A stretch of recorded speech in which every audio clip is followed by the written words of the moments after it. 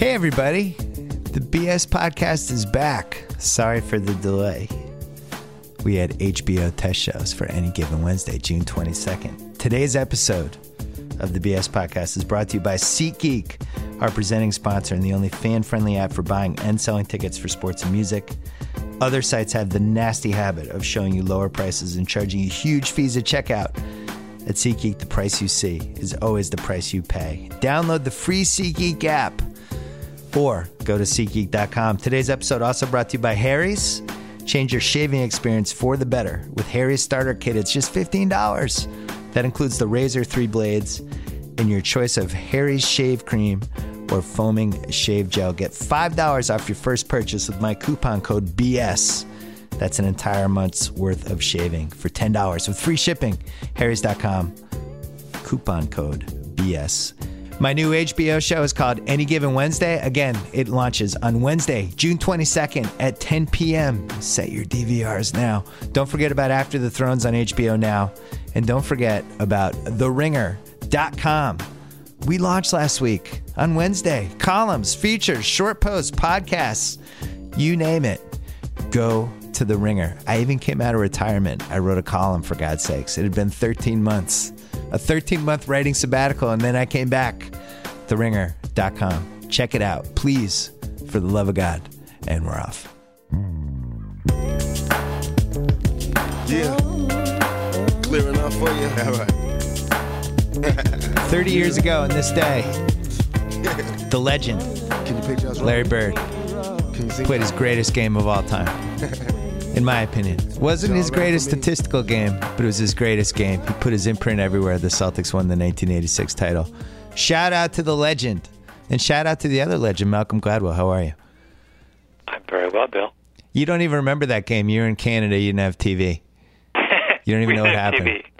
Did you? I read about it a week later in Sports Illustrated. You read Jack McCallum's feature and you felt like you were there. You're on my podcast corner. You launched a podcast. We're now frenemies. What's going on? We are. Revisionist History. First episode drops next week. 10 episodes. One a week for 10 weeks. First one starts on next Thursday. And you did this by yourself. You produced it yourself. You wrote everything yourself. Explain what the process was. I did it with Panoply Media, which is with the guys at Slate. So I had did most of the reporting myself, and then wrote all the scripts. But I had a whole team of really good producers and people helping me out because this is new territory for me. But it was super fun. I mean, this is not like a podcast like yours, where you have people on and you chat. This is like This American Life kind of thing. Right. These are prepared, reported things. So explain it to me in one sentence. Every episode goes back and picks a person, episode, one show's about a song, something from the past that I think has been forgotten or misunderstood. Okay. So I have one episode's about Rick Barry, your old friend. He's still mad at me. Went down to see. Well, it's funny because you said that, and then I went and I reread the Rick Barry thing you wrote in your book of basketball. Yeah. And you're incredibly nice to him. I mean, where did you put him? You put him in the top 20, didn't you? Yeah, I think he was like 24, 25. Yeah, I mean, the whole thing I wrote was that he was this brilliant basketball player, and it got overshadowed by everybody talking about like what he was like as a teammate and some of the turmoil he got in. But I tried to present both sides of the story, but be really, really fair about how great he was. I had this whole case about how he should have won the 1975 MVP. I think he finished fifth because the players voted on it, so they just boned him over, and that was one of the better individual years anyone's had in the last 40 plus years. So he's a really interesting guy. Yeah, I mean, and you get a sense of why he was a difficult personality because he's a perfectionist.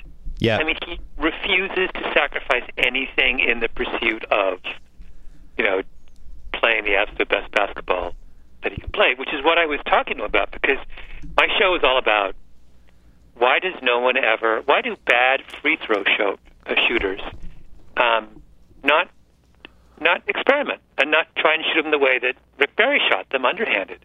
And if you're a 50% free throw shooter and you're getting pulled at the end of games and you're leaving $1 million a year on the table because that's a massive weakness in your game, why wouldn't you try to shoot it another way, right? And he's really interesting on that subject. Like if you're Dwight Howard or you're DeAndre Jordan, why on earth aren't you doing something to address this glaring weakness in your game, right? Yeah. I mean, if DeAndre Jordan is an 85% shooter, he is in another level, right? If he's from the line, he's all of a sudden he's a whole different player, and you play him differently, and he could. What would he make? What do you think? How much more do you think he could command on the open market if he was an 85% free throw shooter? Well, I think everybody is going to make a ridiculous amount of money with the way the cap went up, but I think it would change his ceiling as an impact guy because he's such a liability with the free throw shooting. And you look at like the defining game for him, I think was Game 7 of the Spurs series a year ago when the Clippers had to take him out the last 6 minutes. Like they just couldn't afford to have him out there, which is really crazy because he was easily, their most disruptive defensive player and the guy who protected the rim for them. And they were basically just like, you can't play. Our whole season's on the line. I mean, you have to sit over there. You could say the same thing for Andre Drummond. I mean, there's all of these big men who are just, and all they have to do is fly to Colorado Springs for like a month in the off season, knock on Rick Barry's door and say, Rick, I want to try in private. Let's try this. And if I can, if I'm mildly better, I'm all of a sudden commanding all this more money in next contract time. Well, that's all it takes, and they won't do it. When he played, I think Wilt tried it. Didn't a couple people try it? Did he talk about that? Well, that's what my show's all about. Yeah. Wilt, in his greatest season, 62, shoots underhanded. And when he has his greatest game, the 100-point game, and he shoots something like 28 for 32 from the line, he's shooting underhanded.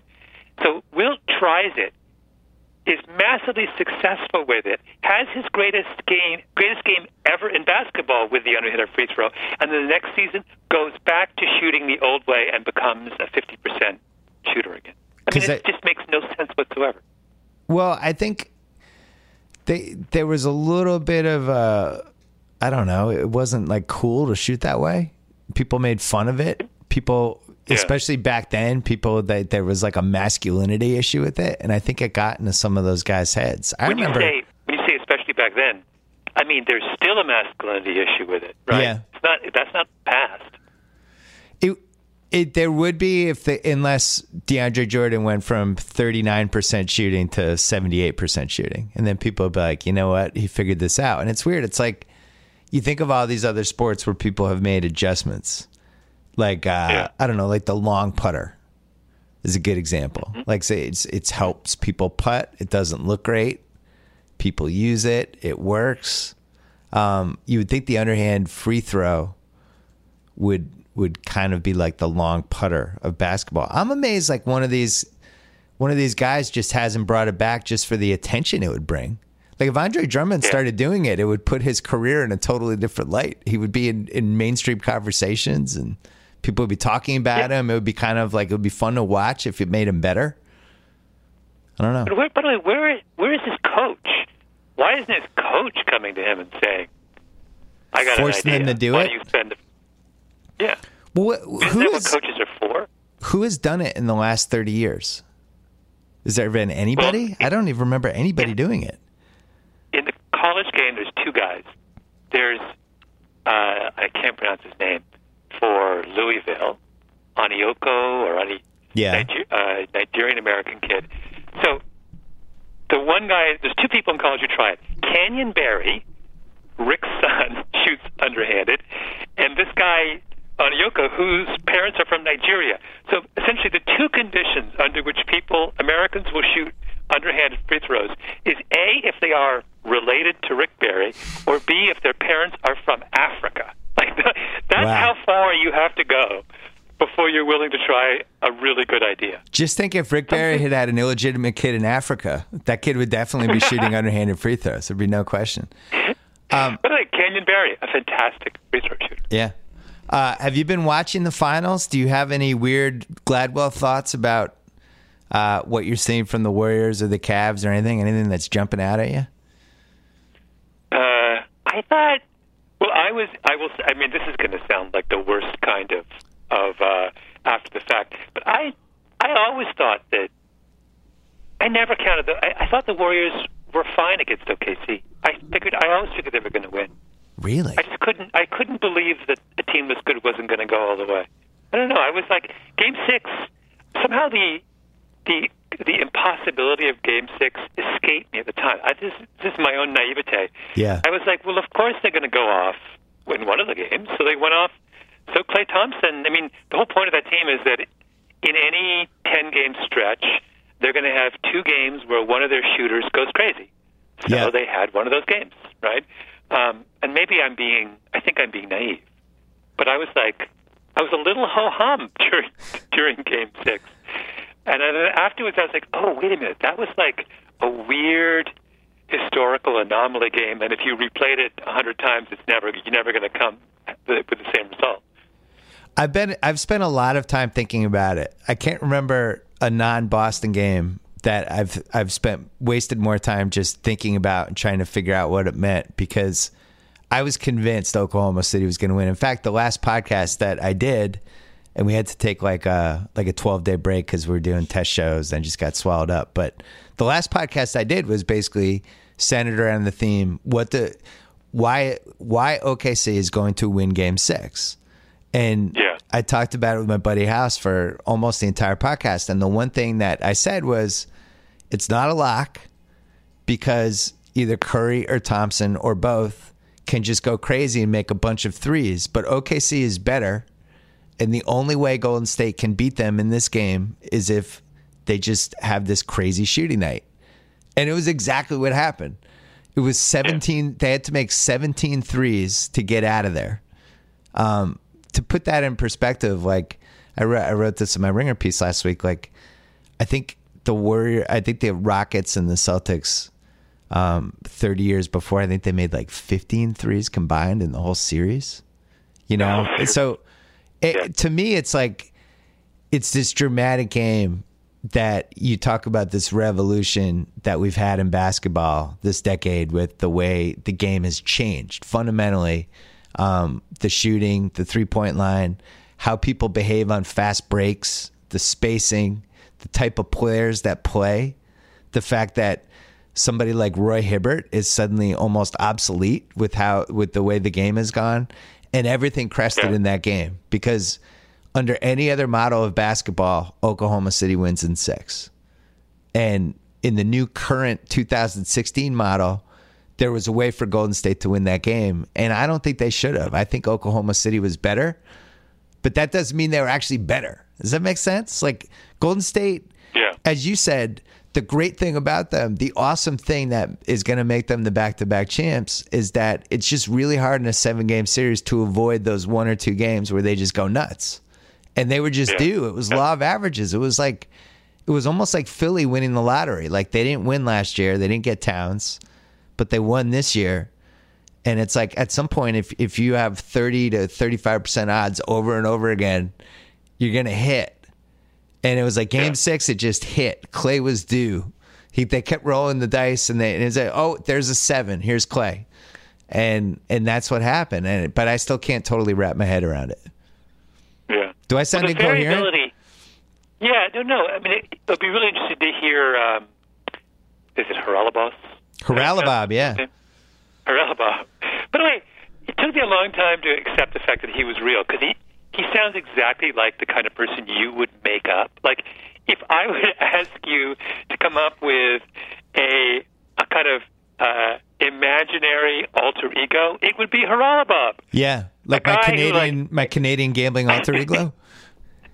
He spends his entire life watching basketball, gambling huge sums of money, hanging out with supermodels, and making, and he has no fixed address, and he's from Winnipeg. I mean, the whole thing is just. I mean, it's like you wouldn't. It's fiction. So I actually Googled him after hearing him on the podcast a couple times. I was like, oh, actually, I think he does exist. This is not just some Simmons hoax.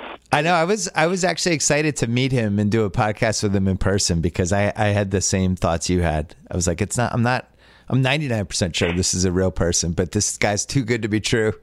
The Canadian gambler who sits courtside and hangs out with supermodels. I was like, is that this person? It's not just Canada.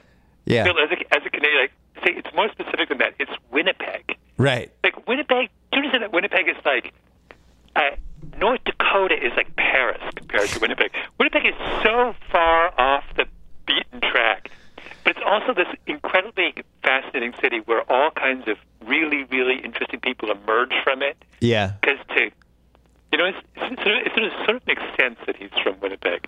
I'm kind of fascinated with Winnipeg. Neil Young is from Winnipeg. I don't know if I ever told you this, but I've been to Winnipeg. Have you really?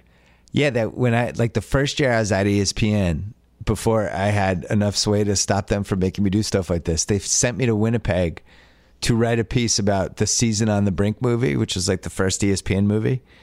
And I went to Winnipeg, and it was like -7 and -35 wind chill. And I'm from the East Coast. I lived in Boston, had a lot of cold moments.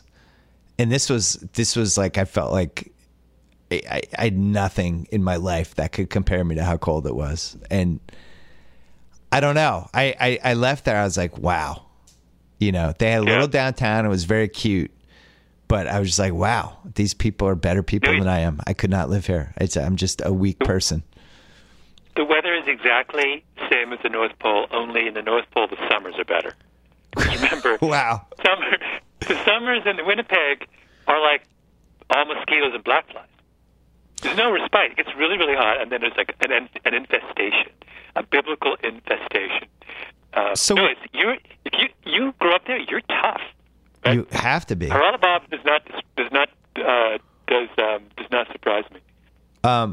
So the Warriors, as a big picture story, with the way they've reinvented things a little bit, I think people feel like this is replicable, and I've talked about this before about what a fluke it is that Curry and Clay are on the same team. But yeah, I'm thinking long term and how kids emulate what they see.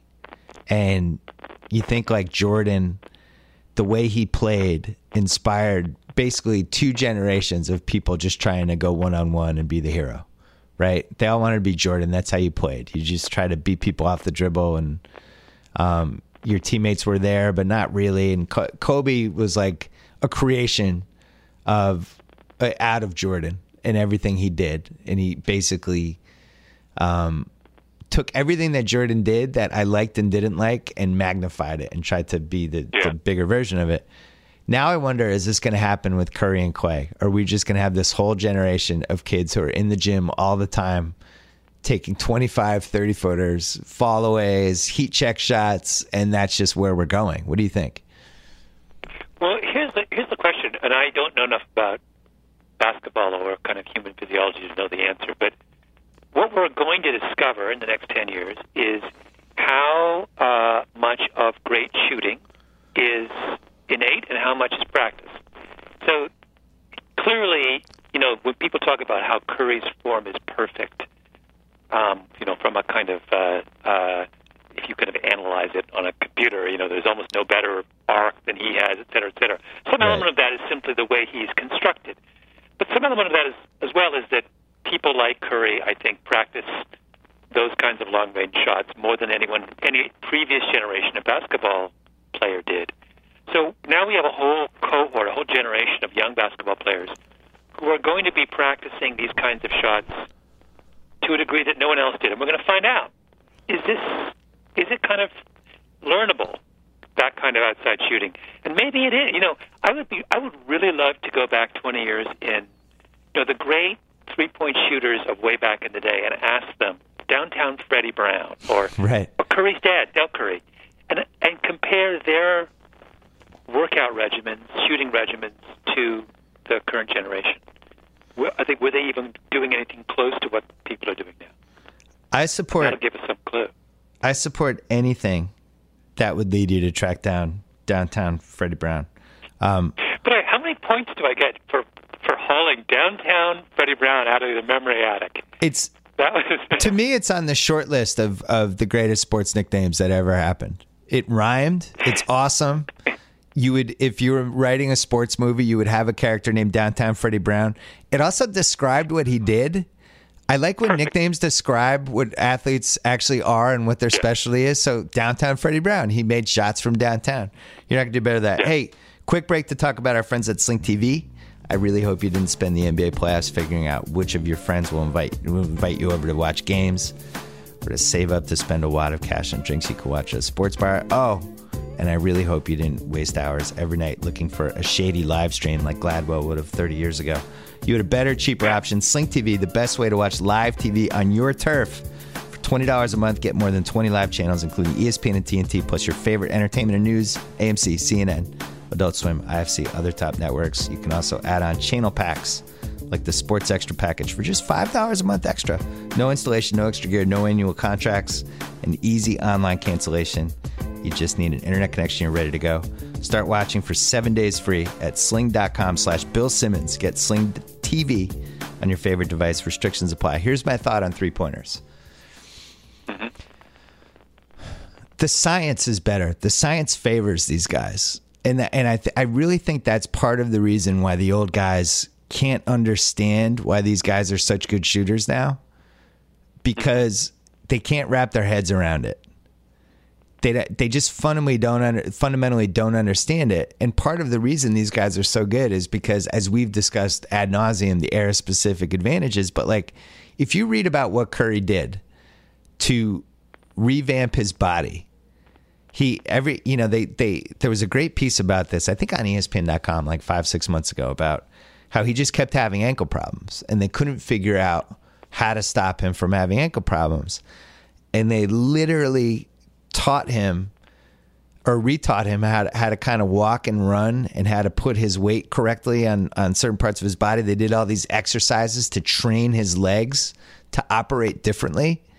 And it saved his career, because 30 to 40 years ago, he just would have been another guy that was like, oh, that guy was good and he got hurt. You know, he would have been Gus Johnson and he would have been Bill Walton and all these different people. And now you can save those guys physically, and you can give them the science and the medicine and the training and the know-how to treat their body and to optimize it the best possible, most efficient way. 40 years ago, he just keeps getting hurt. And now he's Steph Curry. And I think that's the biggest difference now. What do you think? Yeah, so there's that. So what that's doing is it's expanding the pool of potential superstars, right? Yeah. So the pool used to not include all those who dropped out because of injury or what have you.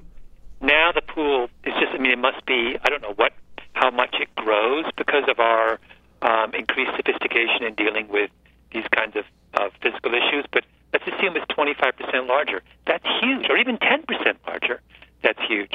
The other thing I think is that in this kind of, going back to this question of weighing the relative contribution of nature and nurture, I kind of think that 25 years ago people talked a lot more about natural shooters, and today they talk a lot more about trained shooters.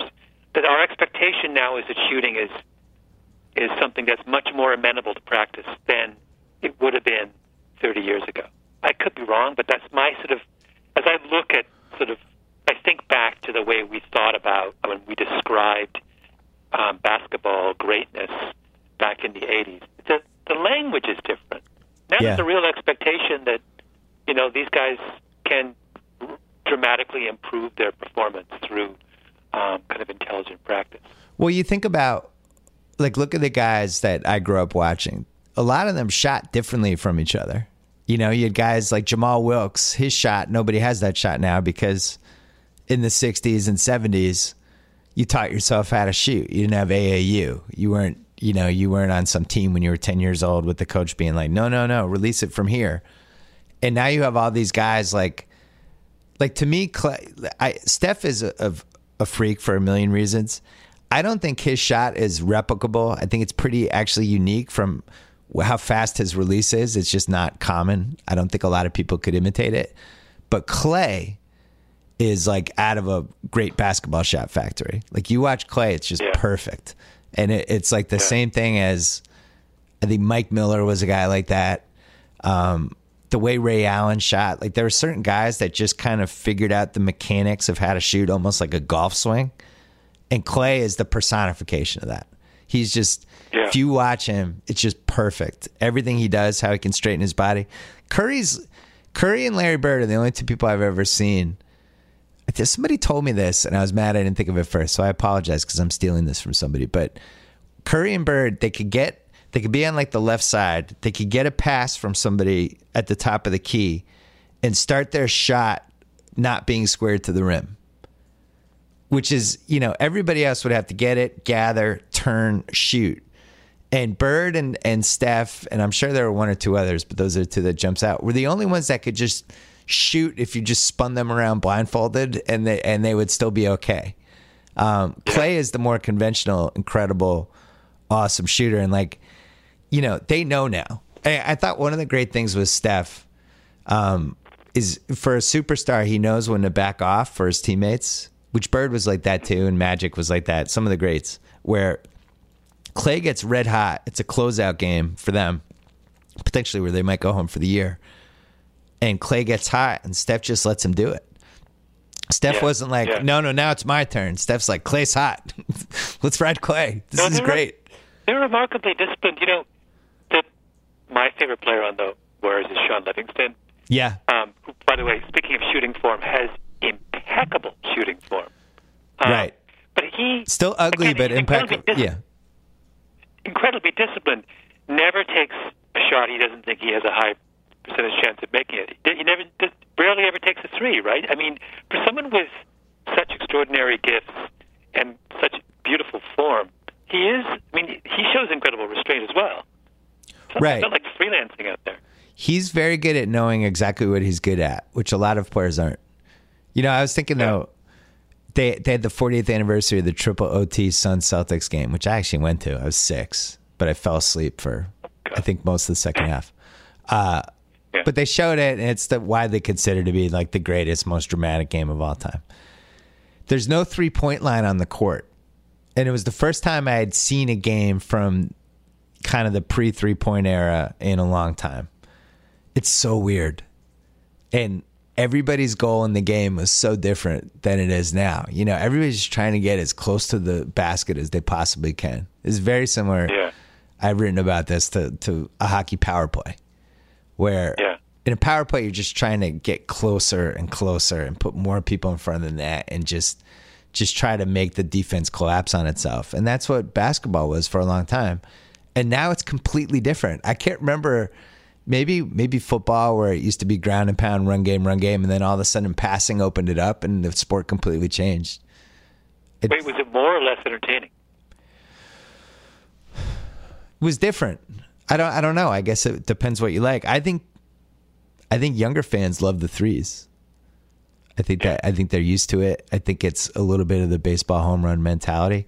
I don't know. There's something to be said for the way some of those 80s team played and, low post players. We did a test show yesterday with Roy Hibbert, and we were just talking about like how everyone 3 years ago was saying like what he brought to the table was the model for this is verticality, defense. This is where defense is going. And now the sport has completely changed. And he's like, I'm going to have to start my own league with Dwight Howard and some of these other guys. Like, they don't need centers anymore. It's very strange. Go home and shoot threes also. Yeah. Yeah. That's interesting.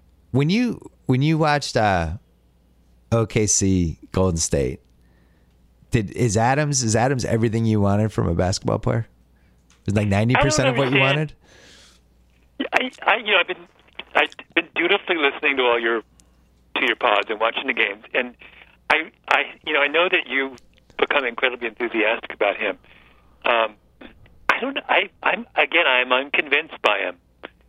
What? He had a great series, but what about? I mean, I don't understand why this team had a mediocre season for the level of talent they have. Yeah, they had 55 wins. two really great players, but I don't even think that they fit together terribly well.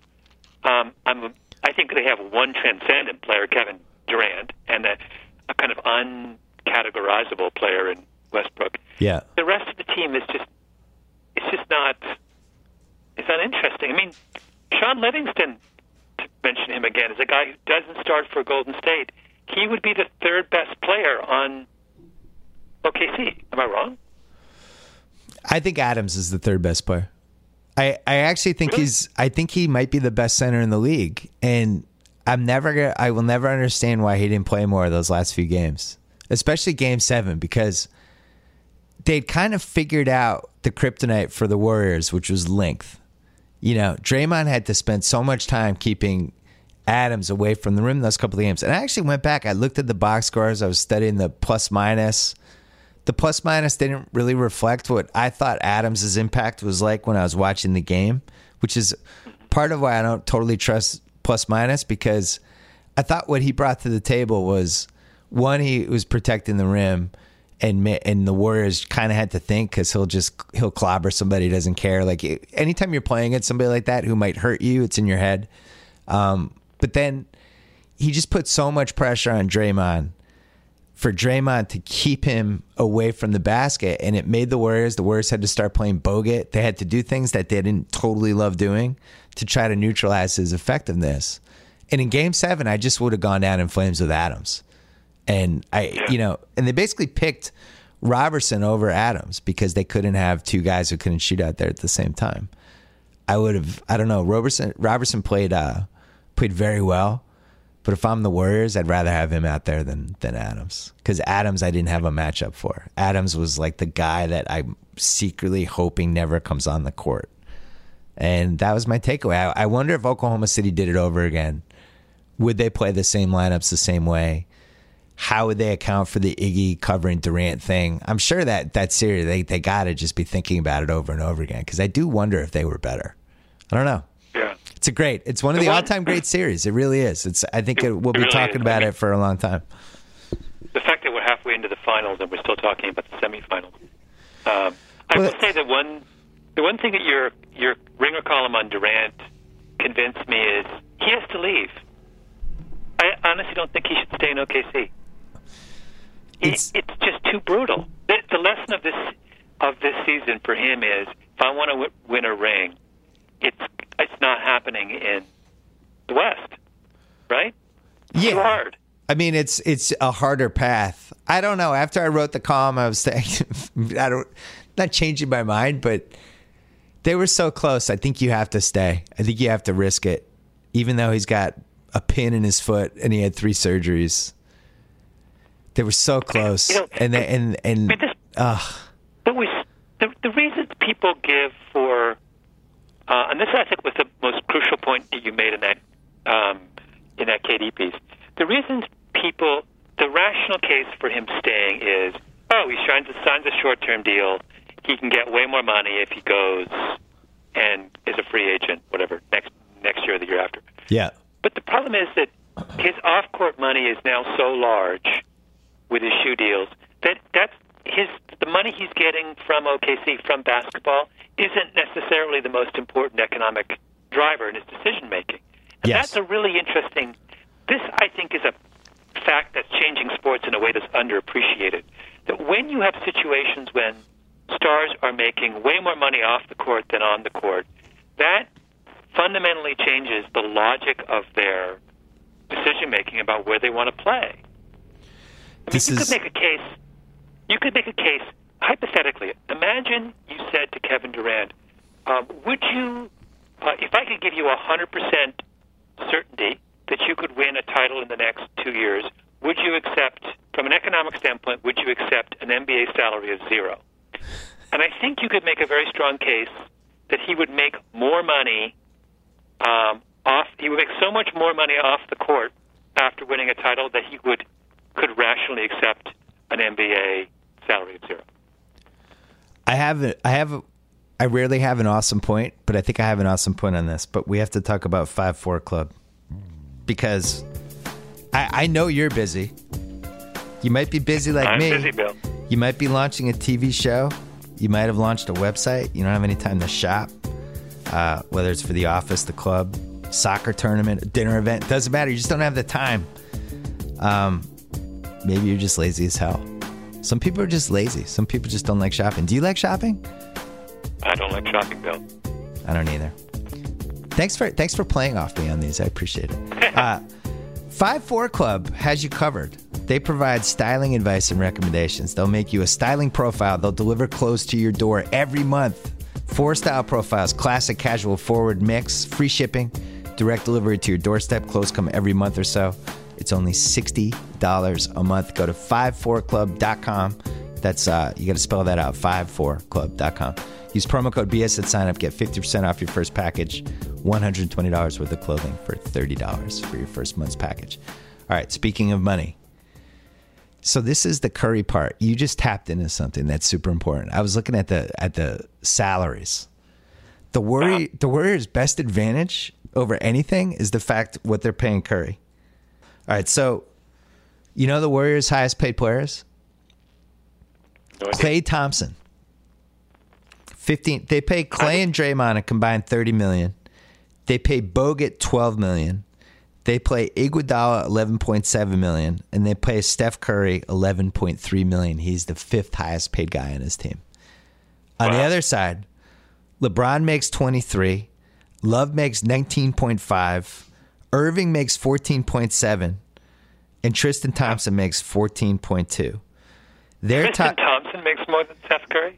Iman Shumpert makes 9. Channing Frye makes 7.8. Their top 6 guys make like, I don't know, 20, 25 million more than the Warriors' top 5 guys, something like that. But the Warriors have Livingston at 5.5. They got Harrison Barnes on a rookie contract. And so they just lucked out to some degree with this Curry thing, because I don't know if they would have been able to afford to keep Draymond and Klay under these current salary cap rules, right? They would have had some trouble. And then on top of it, normally this would be a giant issue, but as you just pointed out, Curry makes so much money off the court, it's actually great for him. You could argue that by taking a lesser salary, like let's say he made $17 million, so it's an extra $6 million bucks, right? Your agent gets 10%, Uncle Sam gets 50%. So by the time you're pocketing an extra like $3 million, $2.7 million by the time everything's said and done, or you're on a 73-win team making $11 million a year, I'm pretty sure you can make that up with commercials. So in a weird way, even though I'm sure this isn't his intention, in a weird way, it's the greatest thing that ever happened to him. I think he makes over $30 million bucks now in off-the-court endorsements. It's something like that. LeBron makes 35. And these NBA salaries, like, you know, I don't know if the price tag matters like it did 30 years ago. What do you think of that? This is the interesting. So there's 2 streams of income here. There's the court income and the off the court income. They're both increasing, but the question is one increasing faster than the other? So we know that with the salary cap going up, the on court money is going up quite substantially. But if you're in the kind of A-list sport, which is basketball, and you're handsome and charming and really unusual, you have to think that the trajectory of your off-court money is higher than your basketball money. Right. So it makes. I don't think, in other words, that Curry's calculus should change. If he's a completely rational actor, he should say, I cannot make a basketball salary that in any way impairs my team's ability to win. Yeah, but he won't do that. That's such a hard thing to do, is from an ego standpoint, to accept that. I mean, Brady's been doing it. Brady never got enough credit for this with the Patriots. He's always taken, I would say the last 6, 7, 8 years, he's taken less than he could have. You know, he took, especially like the last couple of years, I think he was making like 10. And Manning was always making, 16, 17, 18, whatever. But the fact that they had a player who was willing to sacrifice that, who saw the big picture, was a big part of the reason why the Patriots were able to always get 1 or 2 extra players, trade back for picks, all the things that they love to do.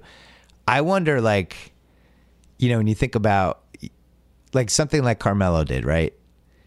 he grabbed money early. It was a 5-year, like $110 million deal. He just grabbed it. It didn't make the team really any better. It didn't set him up for the long term. Like, that's the one where I scratch my head and wonder who's in your life. You know, he could have gone short term and just waited for, you know, tried to win, like done a whole bunch of other things. But I do think, though, that Curry is positioned to make more money off the court this summer if they win again than anybody we've seen since Jordan. Because I think he's the most popular basketball player we've had since Jordan, right? You don't think LeBron and Kobe have ever reached the level that Curry's hit? Yeah. Do you? I think that he'll never do this. But can you imagine, just from a standpoint of permanently establishing a kind of persona and identity for you in the broader culture? Imagine if in the offseason Curry said, for the next 3 years, I want the minimum. Oh, wow. Tear up my conscience. So now, does he make that money back on the outside after doing that? Absolutely, right? All of a sudden, he becomes the most interesting athlete in America. You know what the analogy? It's a very, very stretched and poor analogy. But think about what the long-term impact of Ali's principled stand on the Vietnam War was. You have one of the greatest athletes of his day, one of the most popular athletes in the world, goes to prison on a matter of principle at the height of his powers. At the time, that seems like a devastating, the worst possible thing an athlete could do, toss away his best years. But on the other hand, that decision permanently elevates him above all other athletes, right? He becomes someone that we respect for reasons far above the normal reasons we respect athletes. He becomes a kind of moral figure. And I've always been, first of all, I cannot imagine another contemporary athlete making the same kind of decision. It's almost impossible to imagine somebody doing the same thing today. But secondly, I'm on a lesser level, I'm always amazed that so few athletes don't make some version of that same calculus to say, if I want to be a major cultural figure, then some kind of sacrifice is not a bad thing, right? Did Ali never actually went to prison, right? He was going, like, it was, because I've heard both versions of this, and I used to know things like this, and I can't remember what actually happened to him. I don't think he actually went to prison. I think he was, headed to prison before before the appeals and all that stuff. How many years he loses? Yeah, he lost 4 years. No, you're 100% right. It would never happen today. And I think the difference between what Ali did and what his era was versus the era now, the guys, the way they think now, they don't think about like broad cultural impact and that kind of thinking. They think more about like business brand impact. And like Jordan's been a bigger influence to those guys than Ali was. I'm not saying, I don't blame them. I'm not putting them down for it. It's a fact. Like, these guys all want to be multimedia companies. They want to start, they like LeBron has that Uninterrupted, and he has a deal with Warner Brothers, and he's involved with Space Jam. And like, that's where his head's at. Carmelo wants to be Carmelo Inc. Kobe's Kobe Inc. He wants to sell stories and do that, tell stories and do documentaries and films, all this stuff. And that's kind of where the headspace has gravitated for these guys. And whether it's a bad thing or a good thing, I don't think it's for either of us to say. I can't really blame them, but but no, it isn't. But in Ali's era, somebody said this. There were so many great things written about him in the last week. I can't remember who said this, but Ali was one of the few people who survived the 60s and still almost like became bigger in the 70s. A lot, you had all these people in the 60s that fought for certain things and stood up for certain things. And then by the time like 1975 rolled around, either they were dead or they had lost their luster or they had sold out. And Ali was kind of the only one who gained steam. I'm sure there were a couple other people, but I thought that was a really good way to put it. Like, he kind of belonged to two different decades in a completely different ways. And that's one of the many reasons he was the greatest. And he's really the last boxer to have a truly international profile. I mean, he was the most popular athlete in the world, and for a period. And I don't think, was there a boxer post Ali who was even in the top 25 most popular athletes in the world? I think Sugar Ray Leonard was. People forget how big Sugar Ray Leonard was. Yeah, Sugar Ray Leonard was 1976 gold medalist. Won the title from Benitez. But he wasn't big internationally. The thing about Ali is you could go, almost anywhere in the world and that people knew who he was. I mean, he was an international celebrity the way only soccer players are now. Whereas Sugar Ray was big in America, but I can't imagine that if you had gone to Nigeria in 1978, they would have known who Sugar Ray was. Yeah, that's a good point.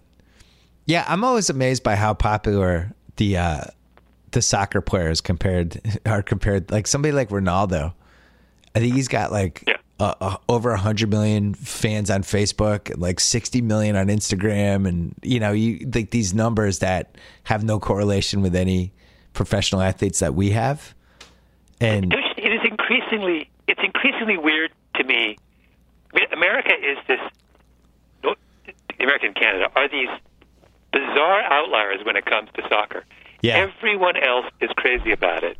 And somehow I don't know how we've avoided the kind of fascination the rest of the world has with soccer. It's coming. I think a lot of the groundwork has been laid, and you've seen it. I think it's completely different than it was 7-8 years ago. I mean, 10 years ago, did people even know the Champions League final happened?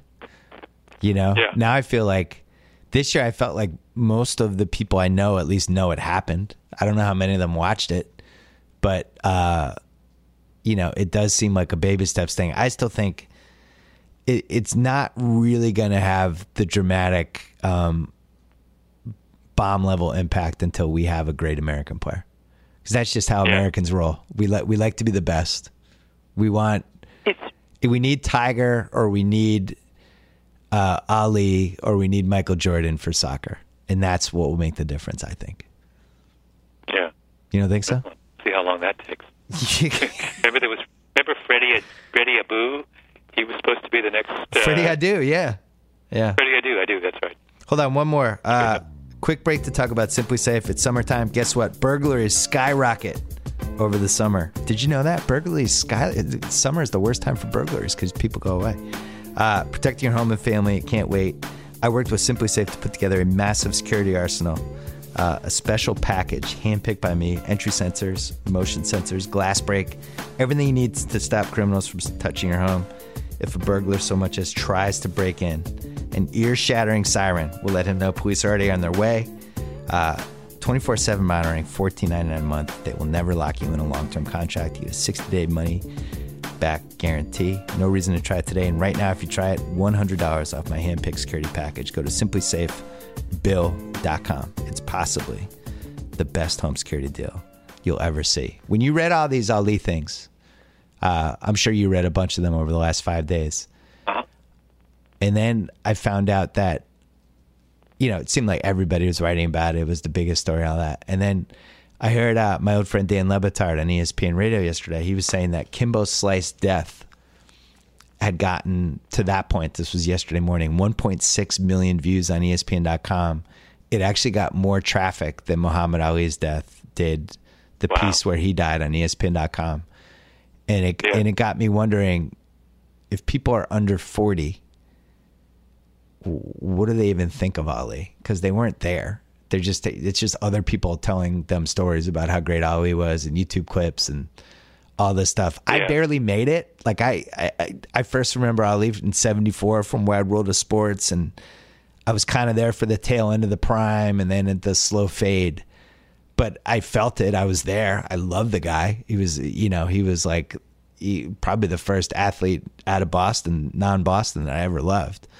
The under 40 people, what do you think they think of Ali? I think Ali is as an example of an athlete that I think you actually had to have seen him, not just box, because he was such a unusual and unique boxer, but also in his prime talking. I mean, we forget what a hilarious and magnetic public figure he was. There was a clip, he was on the Dick Cavett show. Now, of course, the under 40 has no idea who Dick Cavett is either, but I mean, this is a guy who would go on kind of intellectual talk shows, not just hold his own, but be hilarious. Do those crazy poems. Make fun of his host. I mean, so like if you witness that kind of performance art, then you were a fan for life. But what if you came along too late? What you saw was, Ali with Parkinson's, this kind of diminished man, and it was just a little bit of spark left. But even I remember there's a restaurant it's no longer there, but in Manhattan, that in the men's bathroom, they had a picture, that famous picture of Ali in his prime, taken at the bottom of a pool. Did you ever see that one? Yeah. Yeah. It's like one of the iconic, and you look at him, and he is about as beautiful a physical specimen as you've ever seen. Yeah. And it's like that is the Ali you had to have witnessed in order to be a fan. And if you can't, because so much of Ali was so much in the moment, and if you didn't catch him in the moment, I don't know whether you'll ever get the magic. Yeah, I did. We had Max Kellerman on the test show I did yesterday, and Max is 43, and I'm 46. And I think the cutoff is 45. I think if you were born after 1970, you missed it, because Max's first memory, Max loves boxing more than both of us. His first memory was Ali in decline, and that started like around 76, and then headed into the Spinks fight, and then tragically the Holmes fight, which is still one of the worst sporting moments of all time. But he missed the Zaire Manila part, which I'm old enough to remember, like when he beat Frazier, when they came on to Wild World of Sports and they talked about it, when he would come on Wild World of Sports all the time, like he was the star of Wild World of Sports. And so I get it. Like he if you're a little kid, he just won you over. And as you said, like he was the most handsome. He's probably the most handsome, famous athlete we've ever had. He's at least in the top three. And the funniest. He was the funniest athlete we've ever had. I think him and Barkley are in the finals. I think he wins 4-1. I think Barkley wins game 3. Barkley says something hilarious in game 3. It might steal game 3, but Ali wins 4-1. He was the best interview of any athlete we've ever had. Has there ever been a better interview than Muhammad Ali? As you pointed out, he could go on the Dick Cavett show. Nobody else could do that. And the way he won over all these sports writers, and they all wrote over the last 6 days, like guys age range 45 to 90. Roger Angel wrote a piece about Ali. He just, I don't think we'll see it again. And the Jordan thing. And great, by the way, you're leaving out one thing. And a great dresser. Oh, he was like, I mean, in the greatest of 70s, tradition. I mean, he was like, no, the man. He was a 5-tool player. And cared about the right things. He's going to take some hits historically, and he already did for some of the stuff he pulled with Frazier, which was really terrible in retrospect. And you could, HBO did this in the Ghost of Manila's documentary. They spun it. They made Frazier the hero, and they made Ali the villain. And there's a way you can do it. Like he turned Frazier. Ali basically said it. If you root for Frazier, you're rooting for Uncle Tom. If you root for me, you're rooting for Black America. And positioned it in a way that just wasn't fair in any way, shape, or form to Frazier, who, grew up in the worst possible situation in Philly and hated Ali until the bitter end. Really genuinely hated him for the stuff he said. At the same time, like, I think I have a tough time sometimes judging people that were saying and doing things in the late 60s and early 70s by the standards we have now. I think in 2016, Ali's not saying that stuff. And I'm sure in the last part of his life, he had to have really regretted it, right? No, that period, Ali happens to overlap with his athletic career overlaps with the most tumultuous, 15-year stretch of the 20th century. In terms yes. Of, it's just like, so it's like everything is hopelessly jumbled and mixed up with, civil rights, then Vietnam War, and then, it's a lot. Like the guerrilla stuff that he did is just awful when you watch it now. When I was a kid, I thought it was funny. I was like, oh, look at Ali punch that doll. This is hilarious. You know? And now you look at it and it's just awful. Like you cringe. And, you know, people didn't bring up a lot of that stuff, but Ali had warts like everybody else. Like, you know, he certainly had romantic warts. He was available. You know, he had his flaws, but he certainly, to me, I don't think we'll ever see anything like that again. And I don't think. You know who? I don't know why I'm thinking about this, but same era of transcendent athletes. When I was doing my podcast episode on Rick Barry and Will Chamberlain, I went back and read all this Will Chamberlain stuff, and you know, it made me think that Will Chamberlain may well have been the most extraordinary. If you just talk about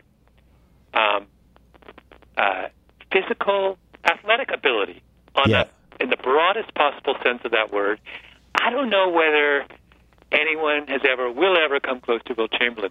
I didn't understand. I had forgotten this fact that he could potentially have been a world-class track athlete. Yeah. I mean, he's essentially, he's not, I mean, he's 7, whatever he is, 1 or 2, but he's essentially a 6'2" guy with an extra foot. He doesn't pay any penalties for his size. So he's just as nimble and coordinated and fast, and I mean, he's just unbelievable. And his strength is, particularly at a time when people weren't doing advanced weight training and all the stuff we do now, the guy's unreal. Yeah. The guys from that era said they said he was like so much stronger than everybody else, like it was a joke. Like he was not human. Yeah, he's the only player from that era who I think you could plunk him down in the contemporary NBA and he'd still be a star. I don't think there's. I think I'd still have my money on Bill Russell as well in that conversation. I think he would have been the greatest small ball center ever. It's a very, very small list. Yeah, I think the thing with Will was he was so far ahead of everyone else who played that position in the moment that now if you see the clips, it's like, oh, yeah, we had other guys like that. But in the moment, there was nobody like that. It wasn't even – I mean, he was going against these 6'8" guys. I had the NBA got me a couple of the tapes of his games. I remember I saw one that was like a 78-point game or a 73-point game or something. And it almost didn't seem fair. It seemed like they'd put an adult in a high school game. That's how dominant he was. But also, you remember how hard must it have been for him to stay motivated in those games. So he's putting up those kinds of extraordinary numbers, you know, in a setting where he may have been coasting half the time for all we know. Right? Greatest athletes we ever had, Ali won. Who's 2 for you? In, let's say, our lifetime. Let's go 1960 on. Who's second? Oh, wow. Any sport. I think Carl Lewis. I like you always go track. I love when you go track. Carl Lewis might be the answer too. Carl Lewis is an unreal athlete. I mean, he's sort of off the charts in many ways. But would I go? I put Wilt in my top 5. Ali, Wilt, Carl Lewis, Gretzky. Gretzky has to be up there. I mean, Gretzky is like an order of magnitude better than anyone else in his peer group. I would have if the criteria is how far ahead of you were versus everyone you were playing against. Bobby Orr has to be in the top 5 because if you just watch those clips, it's the same kind of Will Chamberlain thing. You're like, wow, this guy, this isn't fair. Is he using different skates? He's so fast, and he hurt his knees almost immediately. And it's basically what we were talking about the Steph Curry thing before. About different era, Bobby Orr plays for 20 years, and there's no conversation about who the greatest hockey player is ever. It's just Bobby Orr. It's like no defenseman ever did this. And he has knee injuries basically from his 3rd or 4th year on, and is out of the league in 10 years. You know? It's funny, Bill, I did this because I'm obsessed with running, and I forget why, but I asked about 10 running experts who were the greatest never-wases in running. Yeah. And it's all these same stories. So particularly 15, 20, 25 years ago, before we had all this advanced sports medicine, there's a whole category of runners who are amazing until, through 18, 19, 20, they're just off the charts. And then they get an injury and never recover. And the list is insanely long. There's all these guys, you look back in the 70s, these guys that, as high school seniors in Minnesota run some time that just blows your mind, and then they vanish because they get an injury that today we would have dealt with in 2 months, and that it was a career ender back in the day. But you could go across. There's just so many people like that in the previous generation. In basketball, I haven't answered it. Yeah, when I redid the Hall of Fame, I had a whole wing for the what if guys because there's so many of them in hoops. It's just so easy. Like you break your foot, tear your knee, do it. You hurt your back. What if? Which one? But I've forgotten that list. Who was on that list? There's so many. I mean, Walton is probably the greatest what if of all time because he's probably one of the 10 best players ever if he can just stay on the floor. Len Bias is way up there. Len Bias. Yeah. A lot of the guys from the cocaine era, for a variety of reasons, whether they were on cocaine or not, but that generation, like Bernard King and Michael Ray Richardson, people like that, there were a lot of those. Everyone said Gus Johnson was amazing, and I think he blew out like his patella tendon. Elgin Baylor's another one. Elgin, everybody said, was like the first guy who was vertical and hurt his knee. Elgin Baylor, I didn't realize his career was cut short by. Oh yeah, he had by his 6th year he had like a ravaged knee. He was playing on one leg. Yeah, I think he only had like maybe 4 years before his body broke down. He blew out his knee and he was never the same. Wilt's somebody that people said was never quite the same after he blew out his knee. I think in 1970, he never moved quite the same. Yeah. But there's been a bunch of them, and I forgot to say this when we were talking about Curry and how guys prepare for themselves. Now, I just by chance spent some time with Maverick Carter a couple weeks ago, who's LeBron's business partner. And we've had kind of a love-hate relationship. He feels that way. I've never really felt that way, but I think he feels like we have a love-hate relationship because he always brings it up. But I asked him, like, what's the biggest misconception about LeBron? What's the one thing people don't realize about LeBron? And he said, people don't realize how hard he works on his body. And I'm like, what do you mean? And he's like, LeBron spends like $1.5 million a year on his body. I'm like, what does that mean? And he's like, well, he's replicated the gym that whatever team, whether it's Miami or Cleveland, he's replicated all the equipment they have in the team's gym in his house. He has 2 trainers. Everywhere he goes, he has a trainer with him. I'm paraphrasing what he told me, so I might not be getting all these facts right. He's got chefs. He has all the science of how to sleep, all these different things, masseuses. Everything he does in his life is constructed to have him play basketball and to stay in the court and to be as healthy as possible and to absorb punishment when he goes into the basket and gets crushed by people. Now think about what an advantage that is compared to what the guy said 40 years ago. When, you basically, Dave Cowens just puts on his Converses, does a couple stretches, ducks some secondhand cigarette smoke, and he goes out. And then he rides coach. And LeBron has just created this whole life to survive an NBA season and playoff series. And it's like, I don't think he's missed a playoff game. He's played 13 years. He never missed a playoff game. He's played like almost 200 playoff games. It is kind of unbelievable. The resume he's putting together is unlike anything anyone's ever done. It really is. It has no parallel. Even somebody like Kobe, missed games and got hurt and had bad seasons and missed the playoffs and had years where he didn't even have to play a playoff game. LeBron's been at least in the second, third round for 12 straight years. He's always had to play 8 months. Do you think will ever win another title in Cleveland? I think Kevin Love will be the fall guy this year. What about Love for Melo? What's your take on that suggestion from Ringer yesterday? I loved it. I love hypothetical fake trades. Lala wears the pants in that family. She's not living in Cleveland. That's not happening. I don't think Carmelo goes anywhere. I think they like being in New York. I think he wants to be in the Knicks. I think Love going to Boston is more realistic. or maybe, somebody who has the type of assets. But I think LeBron gives this one more year. And if it doesn't work, I don't know. But remember, he picked all the players.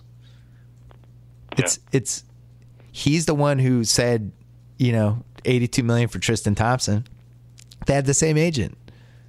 He was involved in that. Like, they don't sign Iman Shumpert for $40 million if he doesn't kind of nod his head. They're not putting together that team without soliciting his input. Like, it's just not realistic.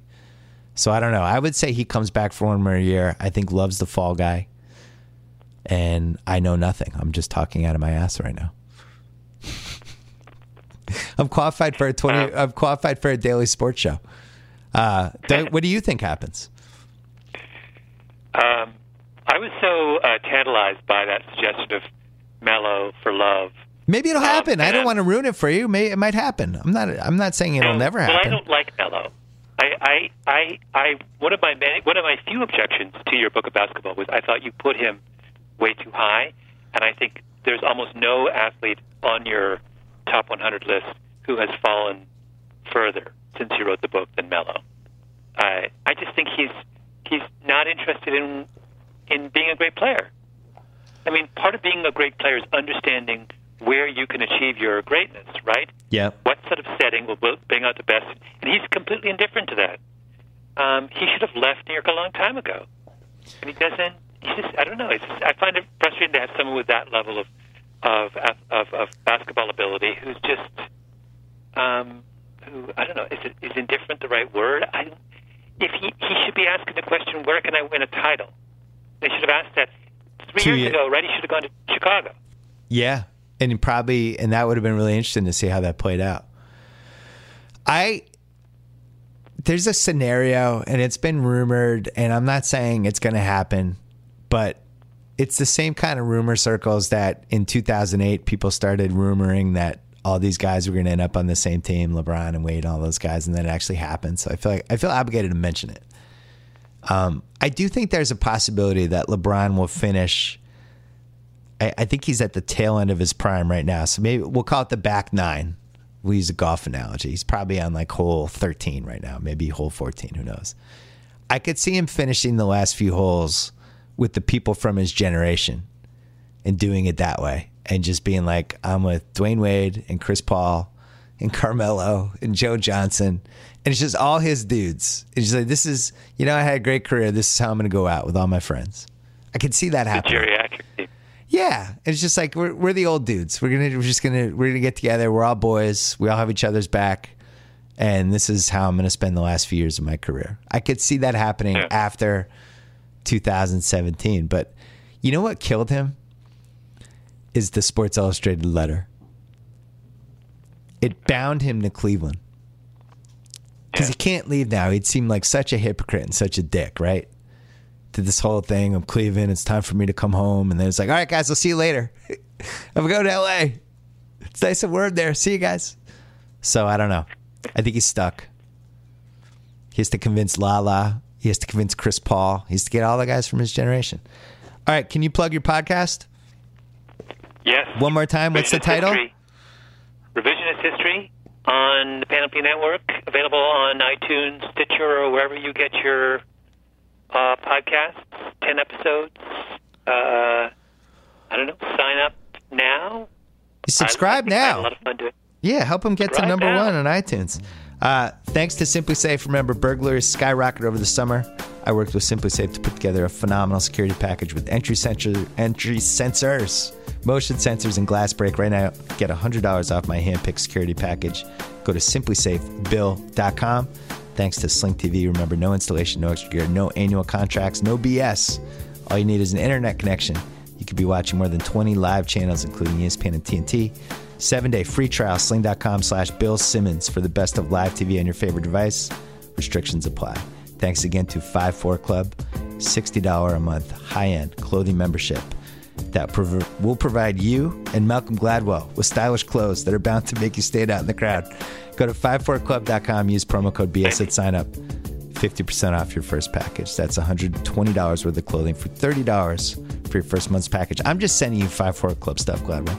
Thanks again to HBO for launching my new TV show, Any Given Wednesday, on June 22nd. You may have seen the promo 7 too many times. I think we have a new promo coming out, thank God. Don't forget about After the Thrones on HBO Now, and don't forget about TheRinger.com. Have you gone to The Ringer? No one loves The Ringer more than me. Oh, good. You're happy with The Ringer so far? Oh, I love it. Oh, great. I love it. I want more long articles is what I want. But no, I'm loving it. We'll get there. I mean, the thing is, we just launched. We're going to hire more people. We're going to have a bigger staff. We were able to launch with more people than I had hoped for. But, you know, it's a marathon, not a sprint. And when The Ringer puts ESPN out of business, then I'll be the happiest of all. That was so sweet of you. We just want to coexist with a multi-billion-dollar company. Malcolm Gladwell, as always, a pleasure. Do you have a book coming out or no? Nothing? Just the podcast. Just the podcast for now. Book is next, but that'll be a couple of years. A couple of years? But okay. I've been bitten by the podcast bug. I know. You love so podcasts. It's great. All right. Thank you, buddy. Okay. Bye-bye, Bill. Anytime y'all want to see me again, rewind this track right here, close your eyes, and picture me rolling.